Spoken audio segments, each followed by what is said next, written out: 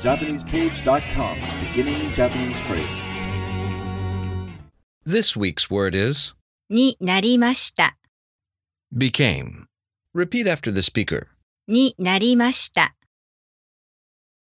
になりました。になりました。 This is the polite past of, になる。 which means to become, to grow, to reach, to attain. Example sentence.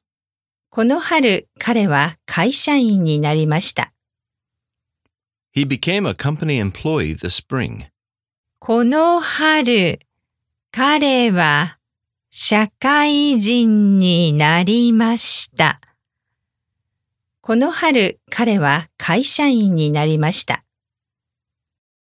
Do you remember what になりました。 means? Became. Now, let's break this sentence down.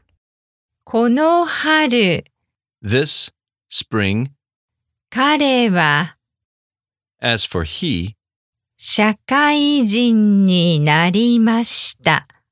company employee, became. この春、彼は会社員になりました。この春、彼は会社員になりました。それじゃあまたね。